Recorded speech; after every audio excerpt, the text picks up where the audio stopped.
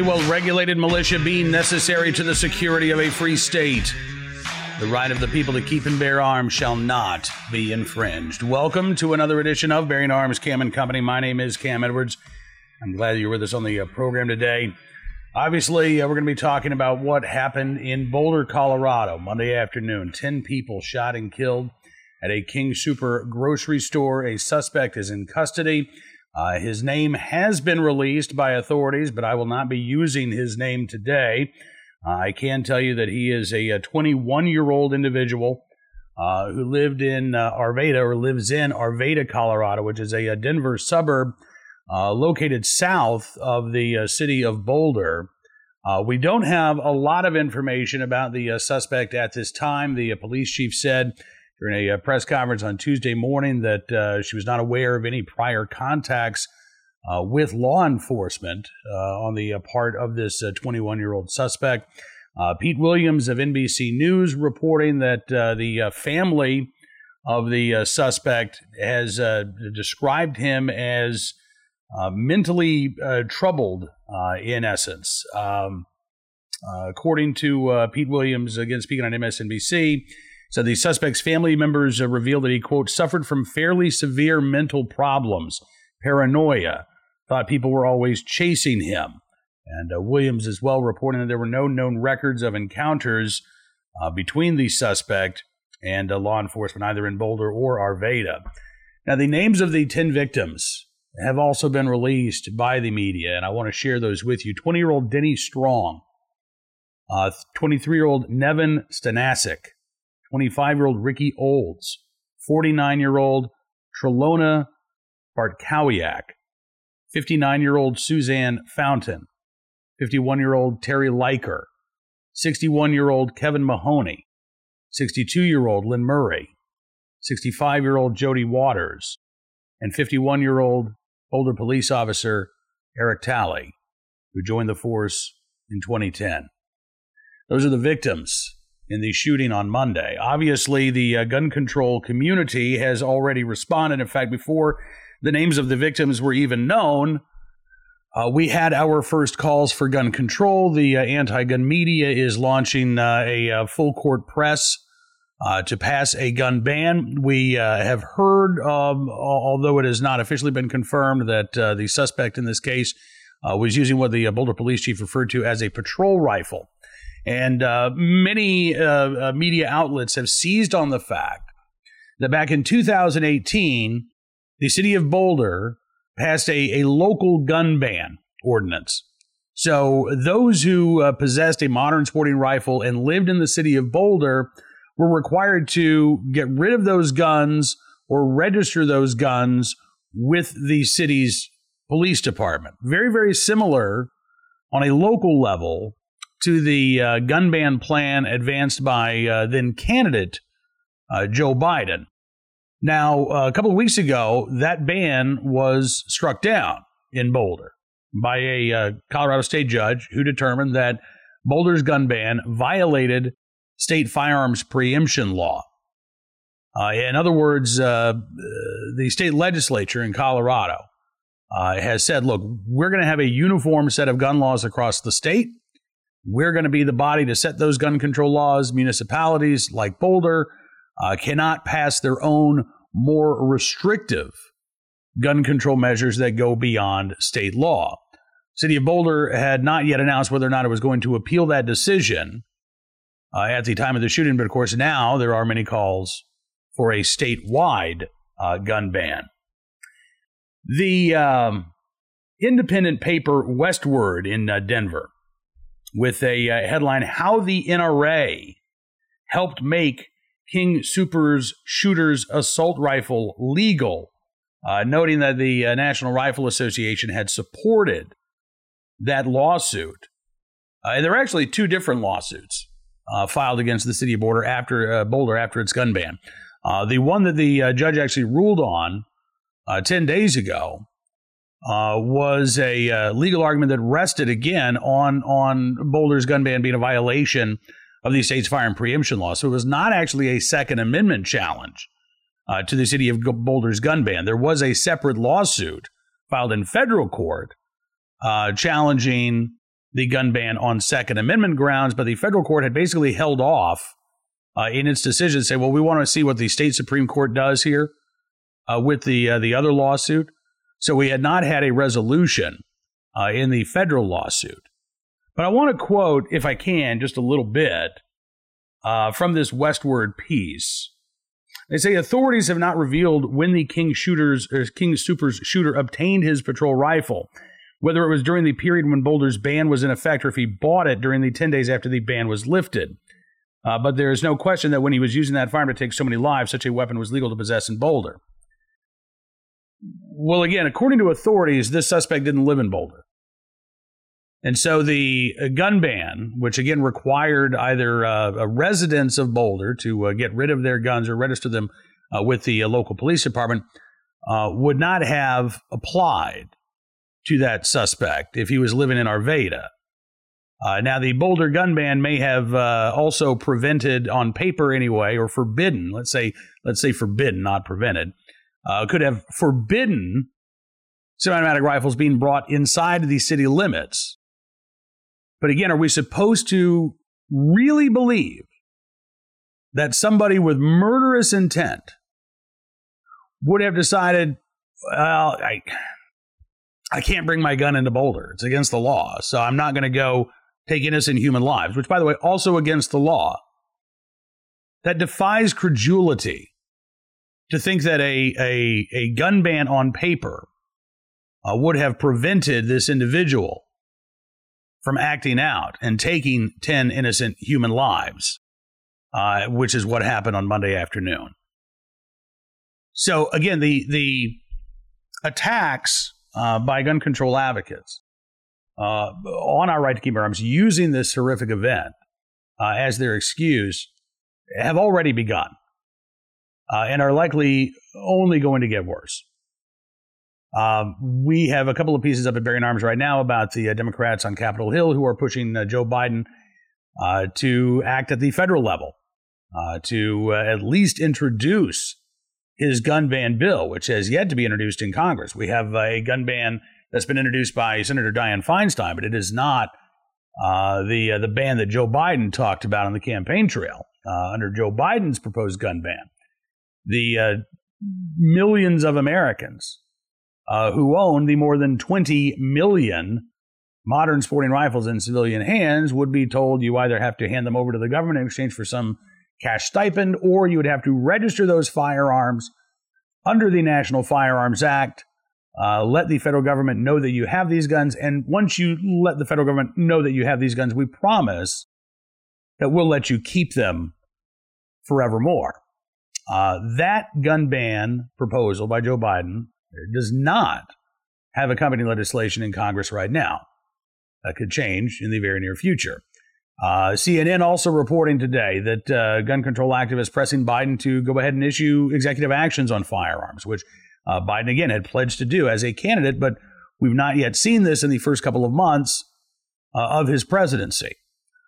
What are areas where Biden could act via executive action? Well, one of the things that folks have been talking about is a requirement that supposedly they say Biden could do via executive order. I'm not sure about this, but that would require background checks be conducted on the sales of unfinished frames and receivers, the 80% lowers, 80% frames. Gun control activists call them ghost guns. Because they are not firearms, as defined under federal law, a background check is not required to purchase one. Because they're not completed firearms. So you can buy one, you can complete it and assemble a firearm yourself as allowed under federal law. Gun control activists want to change that.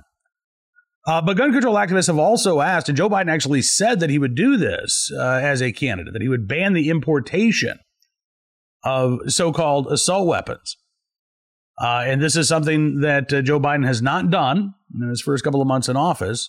But there is precedent for this. Back in 1989, then President George H.W. Bush imposed a ban on the importation of dozens of models of semi-automatic rifles by name, making that ban permanent in July of 1989. So there is precedent for Biden to act in banning the importation of modern sporting rifles. Now, this would likely have the opposite effect of what gun control activists are intending.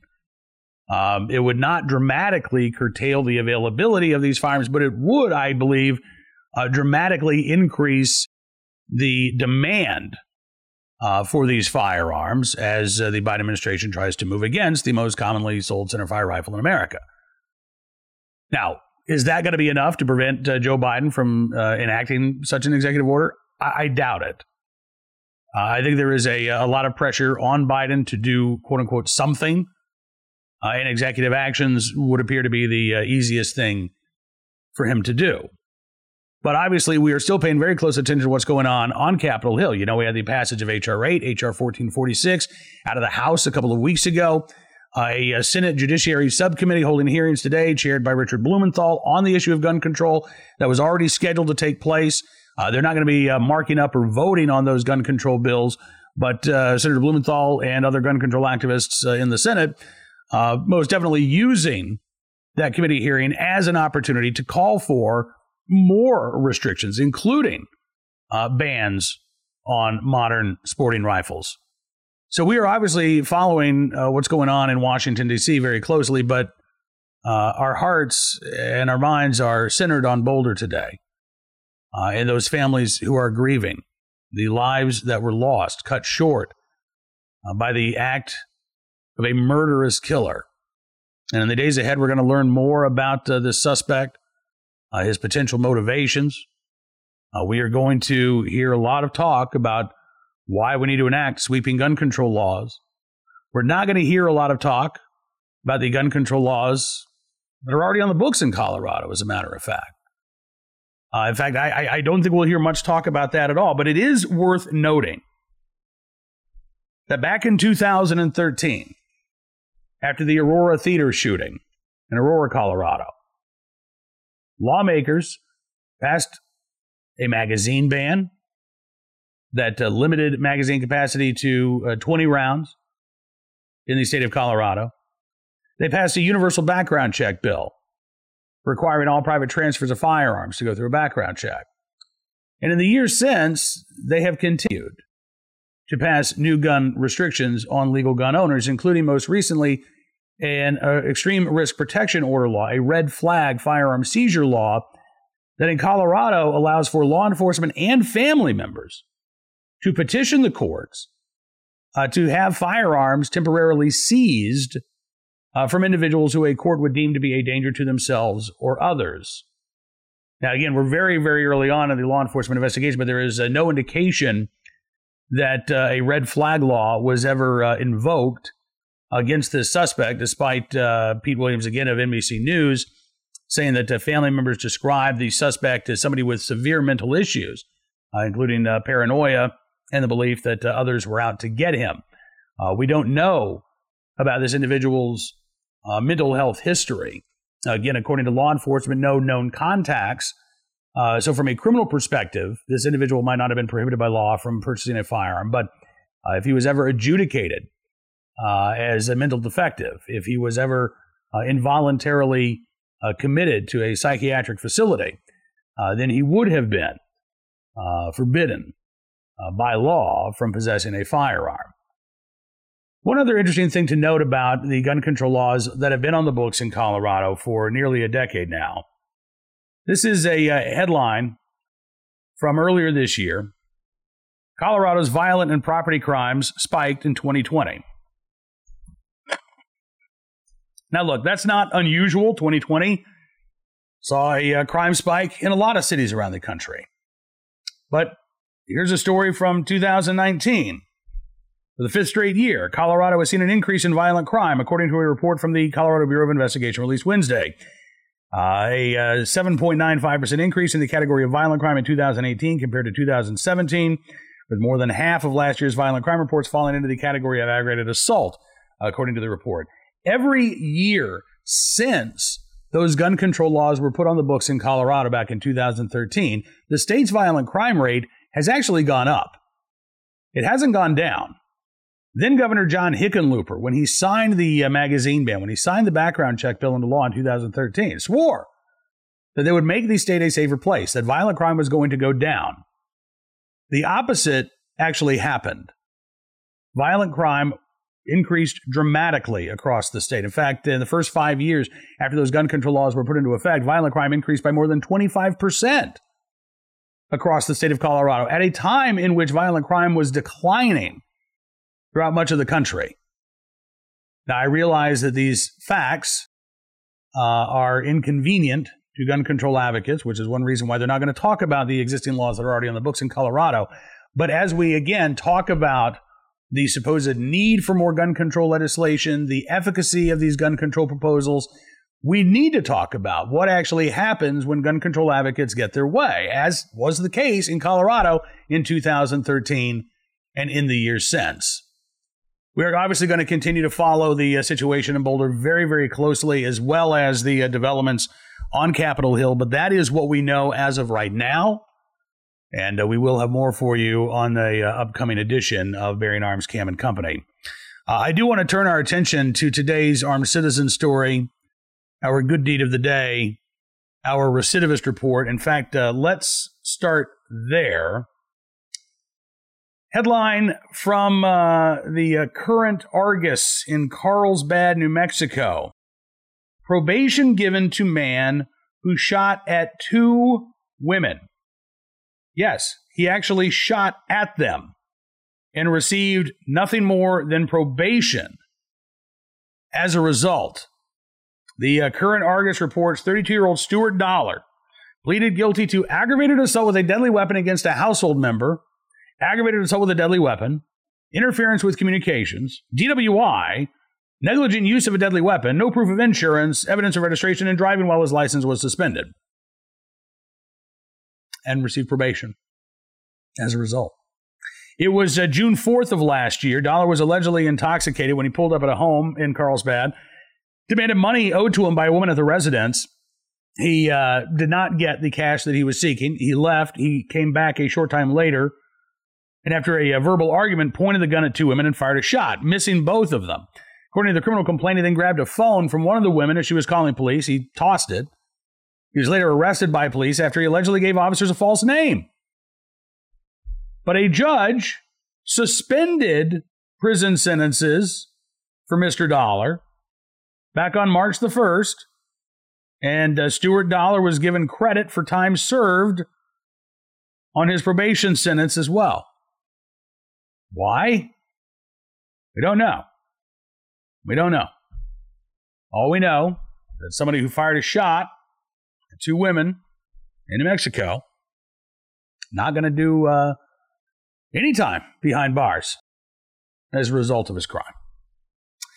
Today's armed citizen story from Denver, Colorado, where over the weekend a homeowner shot and killed an intruder. This was on Saturday, according to the Denver Post. Happened Saturday night about 9:15 in the evening in the 2200 block of Lafayette Street. Denver police spokesman Tyrone Campbell could not say on Sunday why the man was considered an intruder or whether or not he was outside the home when he was shot. Said he couldn't provide any additional details on the circumstances of the shooting. The Denver District Attorney's Office say that they'll determine whether or not criminal charges are warranted. But again, if this individual was an intruder there in that home, it sure sounds like this was a case of self-defense. We'll give you more details as they become available as well. And finally today, our good deed of the day from Mount Airy, North Carolina. That was the town that was supposed to be the inspiration for the Andy Griffith Show. So I always have this like small town America vibe when I think about Mount Airy, North Carolina. And this is definitely a small town paper story. Local high school student saves a life.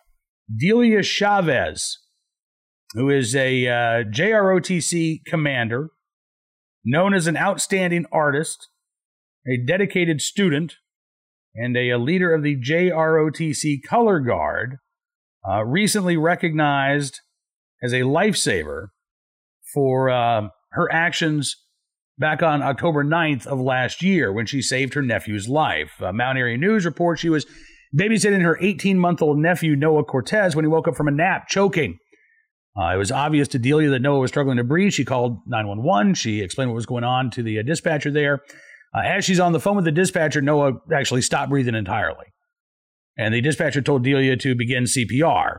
She had received CPR training as a freshman in high school, and she began to administer CPR to her nephew, forcing Noah to vomit. When he began to cry, she knew that his airway was no longer obstructed. Shortly after he began to breathe, a paramedic showed up along with EMTs, and an ambulance arrived at the home. The medical team, praising Delia's efforts, told her that her quick actions saved her nephew's life. They ended up taking Noah to the hospital as a precaution, but he is fine. And recently, Dale Harold and Justin Jarrell of the Surry County Emergency Services presented Delia with the Surry County Citizen Lifesaver Certificate. The Air Force, recognizing Delia's heroism as well, presenting her with an Air Force JROTC Silver Valor Award for a selfless act of heroism. One of her JROTC instructors, Master Sergeant Greg McCormick, says that the Silver Valor Award is the second highest ribbon that an Air Force JROTC cadet can earn, one that is rarely awarded. He says it has been an honor to see Delia grow into a great leader and a hero. So in the right place, at the right time, willing and able to do the right thing. Delia Chavez, Mount Airy, North Carolina, we thank you for your very good deed. That is all the time we've got for you on this edition of Bearing Arms Cam & Company. I do want to encourage you, though, to check out BearingArms.com throughout the day. We will have more updates out of Boulder, Colorado, as well as Washington, D.C., the reaction to the shooting from politicians who, again, are already seeking to turn this tragedy into political gain and advancing the anti-gun agenda in Congress. So, again, make sure that you are following along at BearingArms.com. Also, don't forget, you can subscribe to Town Hall Media on YouTube. That way you'll never miss one of these programs. Or if you watch on Rumble, just subscribe to Bearing Arms Cam & Company. If you like the podcast version, Apple Podcasts, Amazon Podcasts, Spotify, SoundCloud, Stitcher, and the townhall.com podcast page, you can find us there as well. We'll be back tomorrow with the latest Second Amendment news and information from all across the nation. Thanks for being a part of the program today. Keep the community of Boulder in your thoughts and your prayers. And until we talk again, be well, be safe, and be free.